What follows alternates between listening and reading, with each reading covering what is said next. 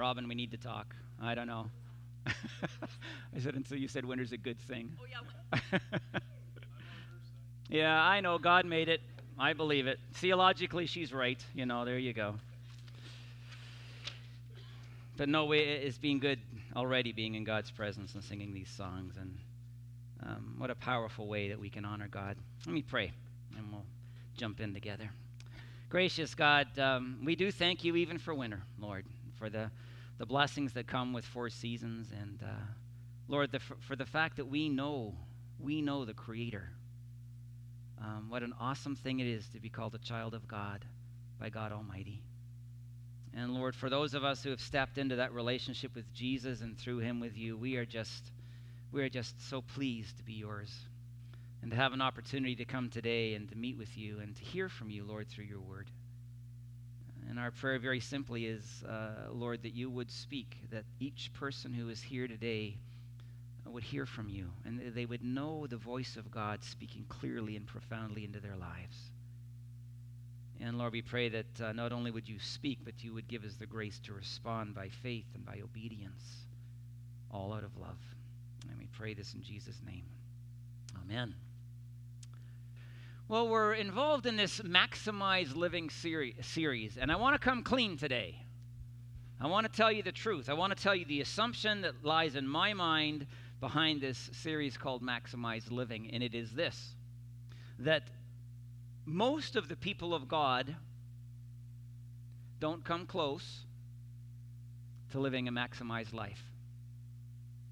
We don't come close to experiencing life the way that we could experience life. And I hope through this series that you'll be able to take some steps forward to discover that very reality in your experience. You see, there is something very different that God has for us if we will only choose it. It's real, it's profoundly different, it's remarkable, not always easy, but remarkable. But many of us aren't there. What do you think about that? Are you there? What would you say? I say this because of teaching that arises out of Judges chapter 6 and 7, the Gideon story, and we've reflected already for a couple of weeks on this. The story of God's people, the Israelites, being under oppression, the Midianites, the enemy, comes year after year in this huge swarm of people and of power and oppresses God's people, killing and destroying everything in their path. They're living in caves, they're unhappy, they're hopeless, they're suffering. And then God comes to this man named Gideon. And I want us to look at where Gideon is at as this story begins. I want us, as God reaches into Gideon's life, I want to see if you can recognize the life that Gideon is living in yourself. All right? Gideon's chapter 6, verses 11 and 12. Say this. The angel of the Lord came and sat down under the oak in Ophrah that belonged to Joash the Abiezrite, where his son Gideon was threshing wheat in a winepress to keep it from the Midianites. When the angel of the Lord appeared to Gideon, he said, "The Lord is with you, mighty warrior." "The Lord is with you, mighty warrior," he said. Now, question is, how is Gideon living? What's his life about? What's his experience of life? I want to describe it this way. He is living afraid of his enemy. He is living, if you want to call it this way, a defeated life, overcome by the power of the Midianites. He is living a life hiding from them. He's in a wine press threshing wheat. You don't normally thresh wheat in a wine press. It's out in the open so the wind can blow the chaff away. He's in this big vat so that he can't be seen. He's hiding, literally keeping his head down, playing it safe. What God wants from this man is that he might lead God's people against the enemy to defeat it. Can you see the vast difference between the way Gideon is living and what God is calling him to? What he could experience in his life? The angel of the Lord comes. It's the Lord himself, the passage will soon tell us, and tells him, "Gideon, you have the capacity of a mighty warrior." Just think about it. He's afraid. He's hiding. The bad guys are out there. I'm staying here. I'm not going near it. And God comes to him and says, you are a mighty warrior, somebody with incredible potential to do incredible things for me and to set my people free, to make a huge difference in life, in the lives of my suffering people. Now, this is obviously news to Gideon. I'm not sure this thought had ever crossed his mind before. And he begins to argue with God. Have you ever argued with God? A lot of people do. A lot of people in Scripture, especially when God calls to them and says, listen, this is what I have for you. This is the maximized life that I want you to live. And it's in verse 13 to 16, so let's read that. I love it in the NIV. He begins twice with the words, pardon me, my Lord. Like, excuse me? But listen, verse 13, pardon me, my Lord, Gideon replied, but if the Lord is with us, why has all this happened to us? Where are all of his wonders that our ancestors told us about when they said, did not the Lord bring us up out of Egypt? But now the Lord has abandoned us and given us into the hand of Midian. The Lord turned to him and said, go in the strength you have and save Israel out of Midian's hand. Am I not sending you? Pardon me, my Lord, Gideon replied, but how can I save Israel? My clan is the weakest in Manasseh, and I am the least of my family. The least of my family.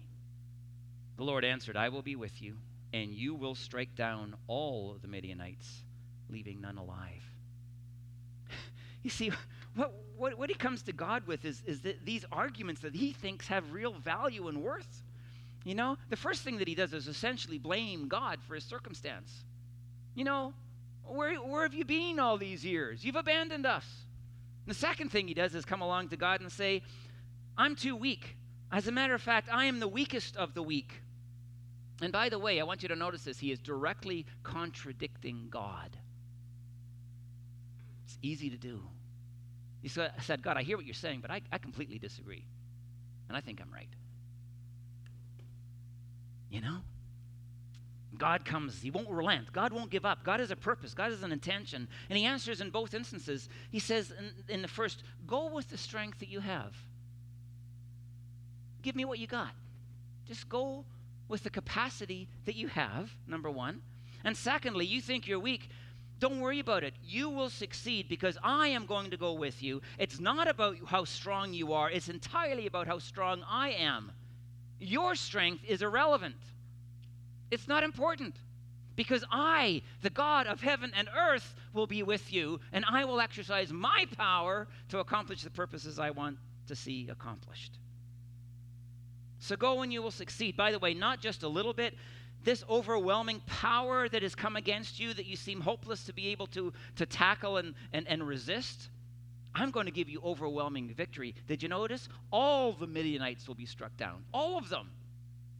It's an overwhelming victory that God is talking about. Those hordes that can't be counted, that seem incredibly powerful, in a little while they will be gone through you, Gideon. See, the word of God came to Gideon, and I want to suggest, and I hope and I pray with all of my heart, the word of God comes today to you also. It comes to Gideon. You know, and listen, my friends, if we live under the authority of the Word of God, if we say, Lord, you have spoken in the book, the Bible, it is inspired, it is true, it is how you speak to me, then we have to hear the Word of God coming through that book via Gideon's experience and know it's coming to us as well, right? And if we're in that place, what it comes to us and said is too often we as God's people, we're living in the winepress while the enemy is having his way in our land. Our enemy is the devil. Our enemy is the one who is powerful, yes. But what the Word of God might say is, you know, like with Gideon, you're not engaging the battle. You're not fighting back. You know, you're keeping your head down. You're just trying to survive. You know, he's doing his job. He's providing for his family. That's where his focus is. That's where his energy is going. He's hiding, though, and he's playing it safe. And quite frankly, he has no concern for anybody but himself and his family. You know, it's just, it's the way it is. Nothing I can do about it. And I want to tell you, my friends, God comes to us today, and he is calling us, we who are the people of Jesus, he is calling us, hear this, he is calling you, mighty warrior. I don't know how you first respond to that. But that's what he's calling you by his word. He's calling you one who has great potential to make a huge difference in this world of ours and in the suffering of the people God loves. He is calling you to participate in overcoming the enemy, our enemy, who is so powerfully at work in this world. And he's saying to both Gideon and to us, step out of the norm. Step out of that which is safe and into an adventure with me, and you will see amazing things which I can do through you. How do you respond to that? Like, I'm serious. God, I hope, is speaking to you today, and I want to know how you respond to that. We'll probably argue like Gideon. We're human like he was. And we'll probably, have similar arguments. God, but where have you been all my life? Look at the mess this world's in. You've abandoned us. God doesn't take that bait, and he just basically says, go with the strength that I've given to you. I'm sending you. And he says, we could say actually, God, I don't think I can do that. I don't think I can be a mighty warrior. I don't think I can participate in overcoming the enemy and experiencing great victory in this world. I'm too weak. I'm not able. I'm no mighty warrior. And God says, you go, and I will go with you, and my power will be exercised through you. It's not about you. But as you go and I exercise my power through you, you will do something great for me. You see, what God is saying, I would suggest to us through this text, it's time to stop hiding. It's time to stop leaving the enemy alone. It's time to stop living with our heads down. It's time to stop living this self-focused life. It's time to do something significant for God. Well, Gideon, he continues the dialogue. And he basically says to God, I need you to show me a sign. There are three signs in these texts that Gideon asks for. Two of them, which are to come, are about the fleece, which some of you might have heard about. We'll read about them next week. But this first sign has nothing to do with the fleece. Let's listen, hear what he asks God. Verse 17 to 23. Gideon replied, now if I have found favor in your eyes, give me a sign that it is really you, God, talking to me. You kind of need to know that if you're going to kind of really step out and battle the Midianites, right? Please do not go away until I come back and bring my offering and set it before you. And the Lord said, I will wait until you return. Gideon went inside, prepared a young goat, and from an ephah of flour he made bread without yeast, in the way that was dictated and honoring to the Lord. Put the meat in a basket, and putting the meat in the basket and its broth in a pot, he brought them out and offered them to him under the oak. The angel of God said to him, take the meat and the unleavened bread, place them on this rock, and pour out the broth. And Gideon did so. Then the angel of the Lord touched the meat and the unleavened bread with the tip of the staff that was in his hand. Fire flared from the rock, consuming the meat and the bread, and the angel of the Lord disappeared. When Gideon realized that it was the angel of the Lord, he exclaimed, Ah, sovereign Lord, I have seen the angel of the Lord face to face. Face to face. The Lord said to him, Peace, do not be afraid. You are not going to die. See, my friends, Gideon asks for this evidence that this is truly God, and it's really what God wants for him. And God proves himself to that man. And he allowed Gideon to meet the Lord face to face. Understand the power of that moment in Gideon's life.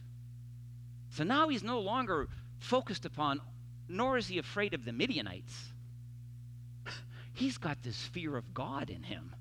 Like that healthy fear of the almighty and living God who has just spoken to him and called him into this dramatic shift and change. He's afraid of this God. And I want to tell you, my friends, this is exactly what he needs if he's going to be able to step out of the winepress. I want you to know something really important here before we go on. Gideon met God in worship. Gideon met God in worship. Let me say this. Please do not tell me that worship isn't important. Please do not tell me that worship is something to be engaged when we feel like it or when it is convenient to us. Please, please, please don't tell me that worship is something we do when there's nothing else more important for us to do.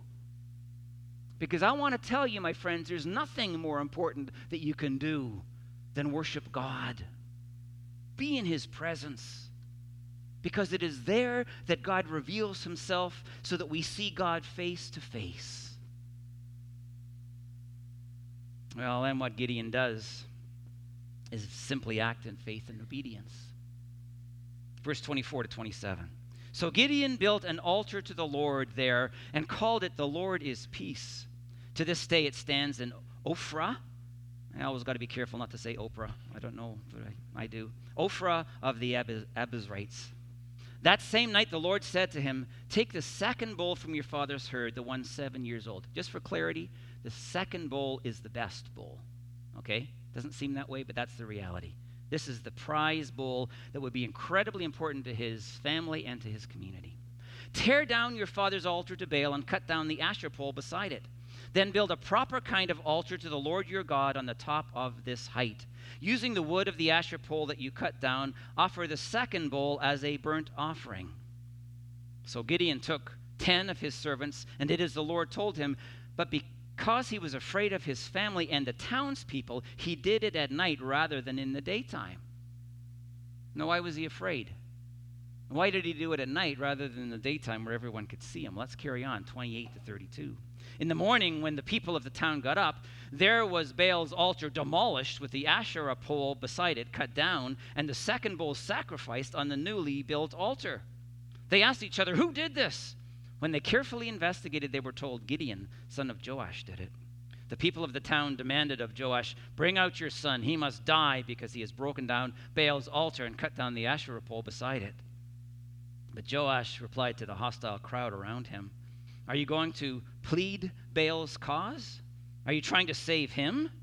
Whoever fights for him shall be put to death by morning.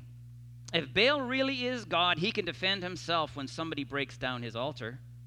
So because Gideon broke down Baal's altar, they gave him the name Jerubbaal that day, saying, and this is what that name means, literally, "Let Baal contend with him." Let Baal contend with him. Take care of him. You see, what he's afraid of, the reason he did it at night, because he knew that it might cost him his life. That's serious stuff.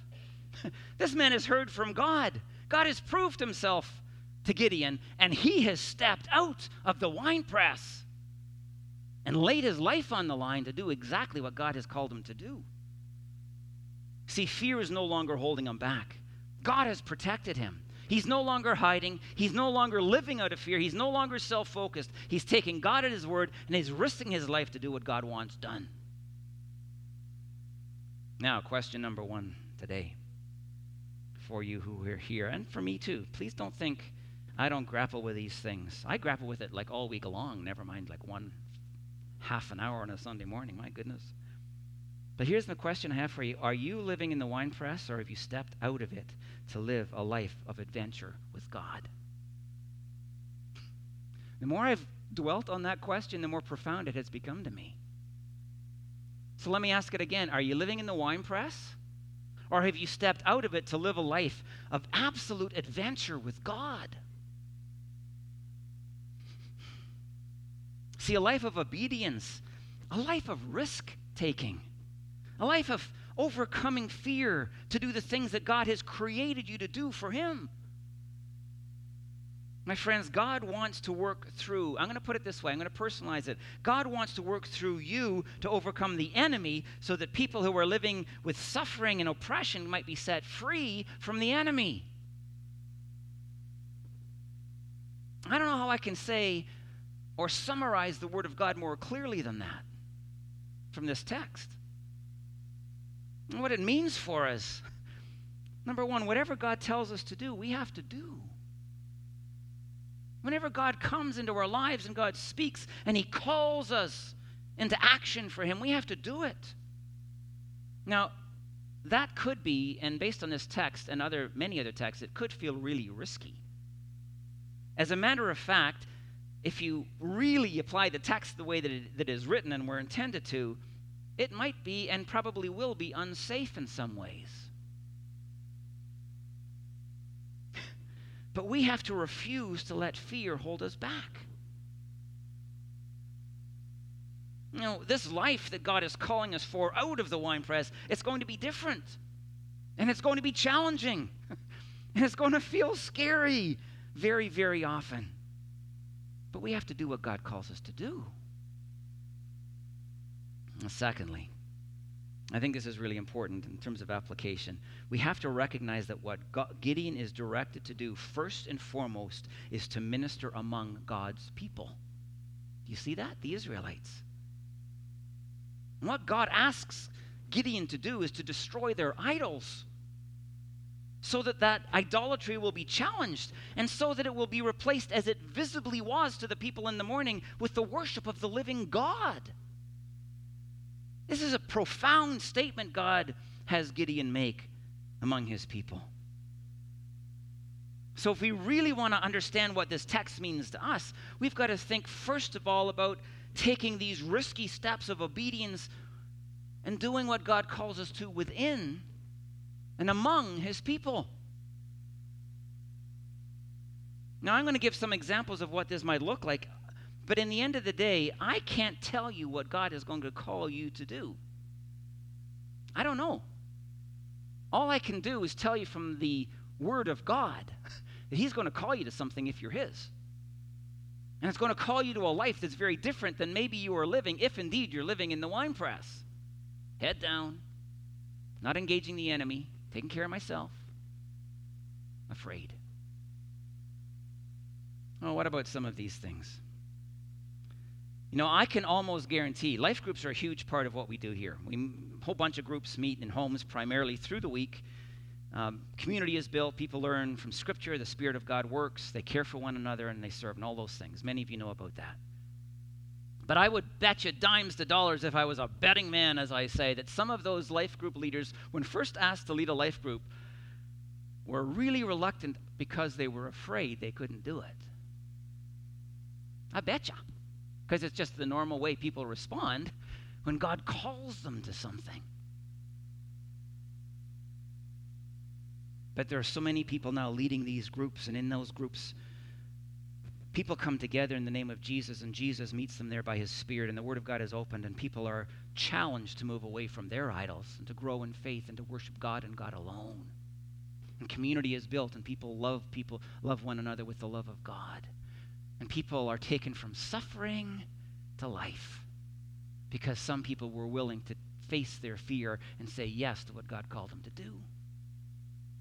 I remember speaking to someone and said, hey, listen, I think you would be great in our healing care ministry or in our healing ministry that is run here. And I think you would be great at leading a group and really participating in what God's doing in that way. And the person said to me, the response, oh, I couldn't do that. Oh, hi, Gideon. Called that person Gideon ever since? Not really. But it's exactly the same thing. And it was a scary thing, a scary proposition to do what that person had never done before. And to think that God might work in a similar fashion to how that person had seen God work in other leaders' lives. I want to tell you that person is leading in our healing care ministry now. And God is profoundly at work in that life group, and the enemy is being overcome in the lives of God's people.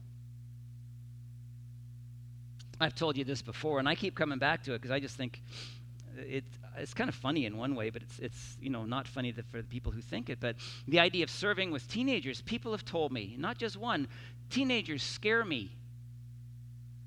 They scare me. I couldn't do that. It's not something that I could embrace. I want to tell you, my friends, those kids need the people of God to hear the call of God in their lives and to face their fear and to get out of the winepress and to enter into ministry so that the enemy can be overcome, so those kids can grow up knowing Christ and living for him for the rest of their days. Children's ministry. My goodness, what huge opportunity to make an impact for God right now. Right now. God is at work through people who have just been willing to say yes to him. You say, well, how can God, in this context, the teaching is tear down the idols of God's people. How can God tear down idols in the lives of little children? Well, if you've had children, you know that they have an idol because they're human beings. And their idol is themselves. Thank you, Robin. Thank you. See, she's good, huh? She's good. It's part of being human. We want to live in the wine press. We want to focus on our own needs. We want to provide for ourselves and our families. And we want to forget the rest of the world and look after number one. My friends, as those kids encounter Jesus, their hearts will be changed and their lives will be changed, and they will become mighty warriors for Jesus. That's the reason we do children's ministry. And that's what God will accomplish through people who step out, face their fears, overcome what it is that's holding them back from an adventure with God. I thought this week about going to Nicaragua, which if you're new here, we've done for 22 years this year? I'm not sure. And again, I'm just going to tell you a little story, and I've told it before, but somebody came to us, a missionary, and said, hey, will you go to Nicaragua and consider missions there as a church? And ever since then, we've focused our international missions in Nicaragua. And so I went to the elders, a session, and said, hey, anybody want to come to Nicaragua with me? Of course, Bill Chesney, many of you know Bill. He said, I'll go. But again, there were a lot of people who said, you can't do that. This is 1996. The war ended. The brutal civil war ended in 1991. And all they could think about were bullets flying and bombs being exploded and people being ripped apart. And we were cautioned about going to Nicaragua because people were afraid of what might happen to us. Certainly were so afraid that they wouldn't consider going themselves. But God called. An impact has been made for the kingdom, so I believe, over the course of 22 years as we continue to impact lives there, God's people there. Let me throw one more out. The idea, and this is going a little bit beyond our internal dynamic, but I want to throw this out. In September, we spent 4 weeks on a Sunday morning and 4 weeks in our life group talking about how we might share our stories of encountering Jesus with people who don't know him. Remember that? Yeah, good. And we talked about what life was like before Christ and how we met Jesus and what life has become since and how dramatically different it is, how God blesses, how people are taken to really experiencing the Lord and finding life in him. And I want to tell you, while I don't know how many people have shared their story, or if anybody has shared their story for that matter, I know that sharing our stories with people who don't know Jesus is a scary proposition. Because while some people might be open and celebrate what we have to say, other people might mock us and reject us and move beyond a relationship with us. And nobody wants that. But my friends, I got to tell you, we got to step out of the wine press. We've got to face the fear. We've got to hear the call of God. And we have got to share the reality of Christ with people who are living under the influence of the enemy and suffering and not able to find life in Jesus today and for eternity until we do. Here's my second question. It's really simple. It's very similar. Have you ever done anything adventurous for God? I hope you hear what I'm saying when I'm asking the question. I'm using the word adventurous. Have you done anything that's truly risky for him? Have you ever done something that required you to face real fear, but you've done it anyway because God has called you to do it and you knew it in your heart of hearts? This is what the Lord is asking of me. And here's a secondary question because I think it's so critical to the whole dynamic. Have you come to that place where you've seen God face to face and acted on what he has told you to do? See, Gideon couldn't care less about what God wanted, even when God showed up in his life and told him what he wanted, until in worship he encountered God face to face. He knew that he was in the presence of the living God. God had proved himself to Gideon. And in that moment, everything changed in Gideon's life. He didn't care about the power of the Midianites anymore. He really didn't. He didn't care, about his wheat anymore. He trusted God to provide. All he cared about once he had encountered the living God was acting in faith and obedience to God's call.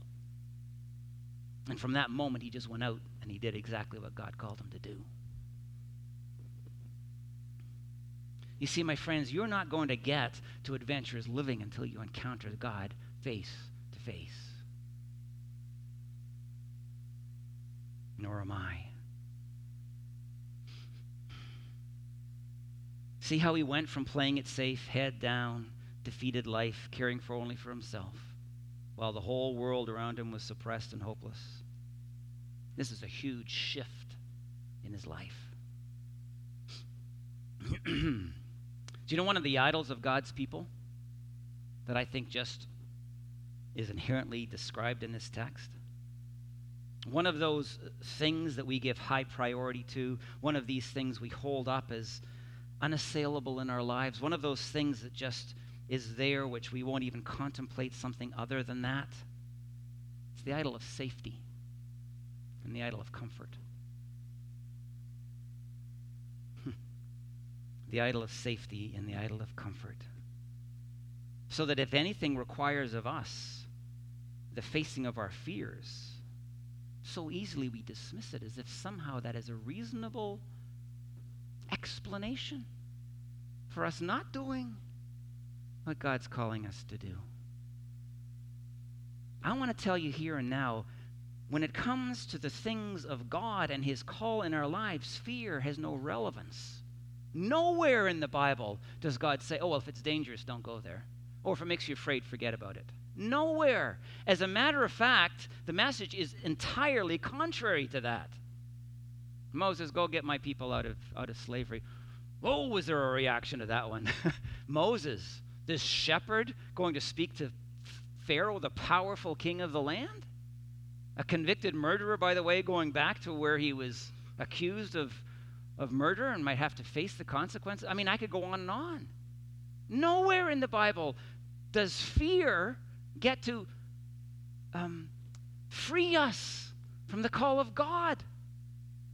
As a matter of fact, when God calls, what's it likely that we're going to encounter? Say it. Fear. But it puts us in that place where we're entirely dependent on the living God to accomplish through us what we cannot accomplish ourselves. You get it? That's why we're afraid. I can't do that. My friends, God promises, and he proves so often in Scripture that he will show up and he will provide and he will act. And all of a sudden, out of that faith, which is willing to face fear, in obedience, God uses us to do something great for him. And I guess today I'm just here to ask you, is this something you're willing to embrace?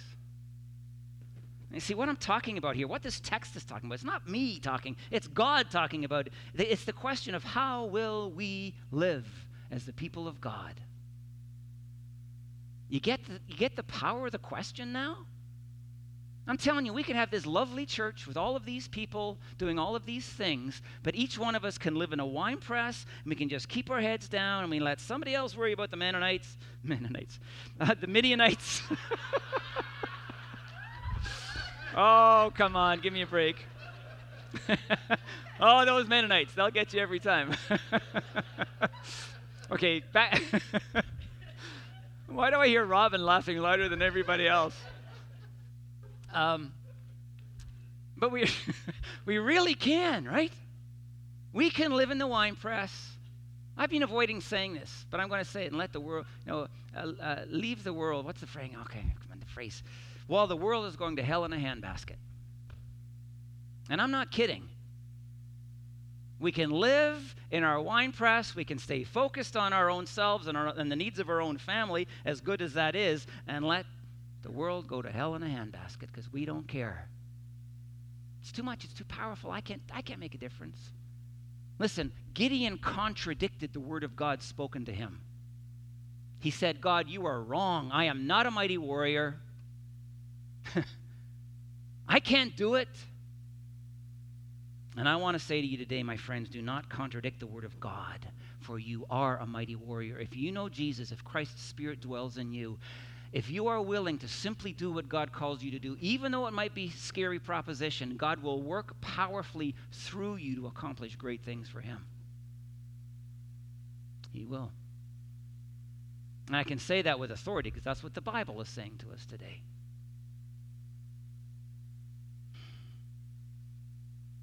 And we get to choose how we're going to live. That's bizarre, but it's true.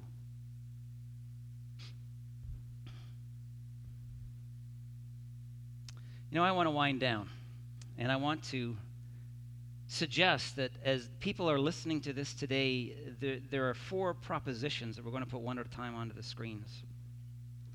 And one of these propositions may be where you're at and what you really need to grapple with. So let's put the first one up. The first one is, I need to hear the ask from God. You know, maybe I should have written, I need to hear the big ask from God. You know what I mean by that, right? I need to, unlike Gideon at the beginning, I need to have that encounter with God. I need to have that moment with God where I come to terms in clear ways and know in my heart of hearts what it is he's calling me to do. Now, I'm not saying as of anyone in particular, but there could be people here who are living in the wine press and they're just focused on themselves and providing for their family, and they have never heard God speak into their lives about what he's calling them to. Like, I'm saying that based on the text, right? If that's you, it could be that this is where you need to spend a few moments of time or a few weeks or even a few months to figure this out. Because God is calling you. He is calling you to more than threshing wheat in a wine press to provide for yourself and your family, as good as that is. And, one of the things that you might do is very simply get into the presence of God and say, Lord, what do you want from me? Or get quiet enough in his presence that you might hear his voice. Maybe today God is whispering into your mind, this is what I want from you. This is why I have created you. This is how I'm going to use you to overcome the enemy. So number 1, it might be to hear the big ask from God. Number 2, you need to come to a place where you believe in your potential for him. There are probably a ton of people in this church saying, well, that might be so for Gideon and that might be so for other people, but I really am weak and I can't do it. I'm not a mighty warrior.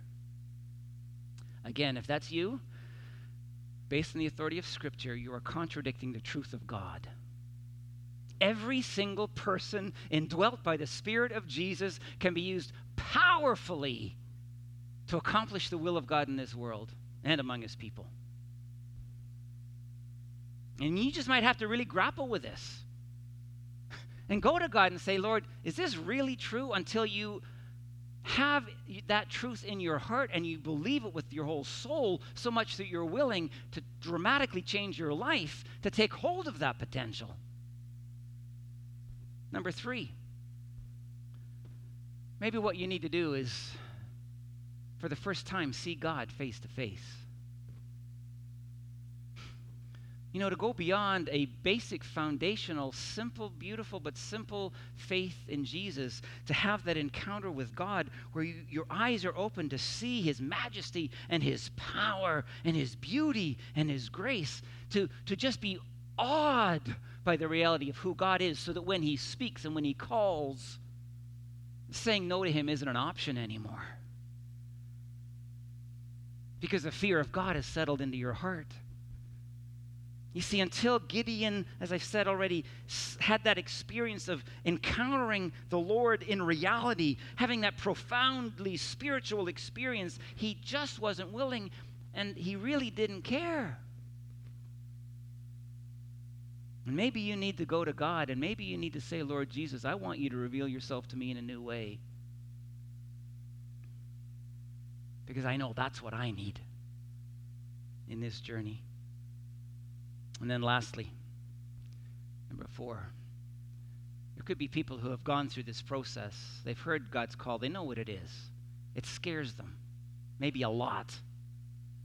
But you've come to hear the voice of God and saying, you can be used in a powerful way for my kingdom. Not because of your strength, but because of mine. And you've had that encounter with God where he's proven himself to you profoundly, deeply, in a life-changing way.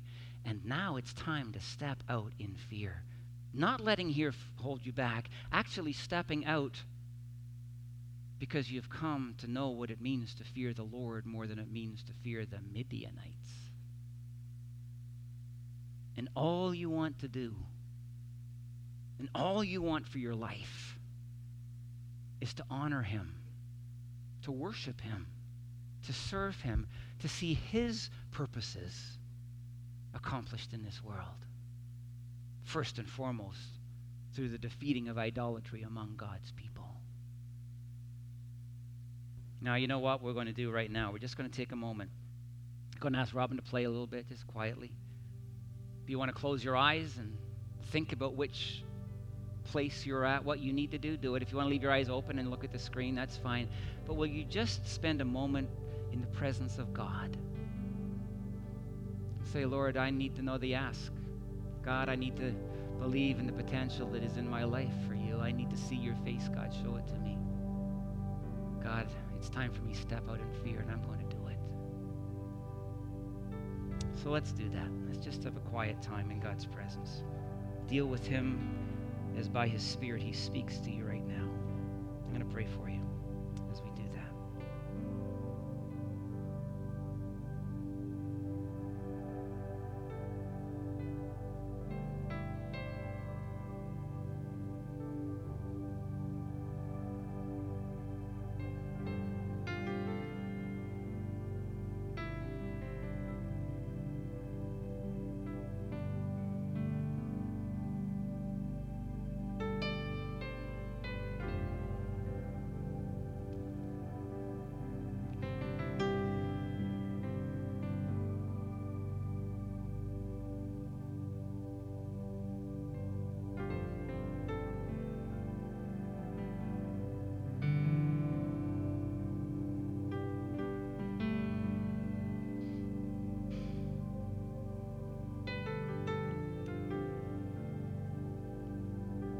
Lord, it's a remarkable thing to realize what you want of us.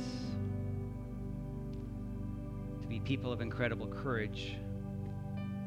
To people who hear the call of God in our lives and to step in to specifically what you are calling us to do. To be the people, in spite of our weakness, who experience the power of God flowing through us.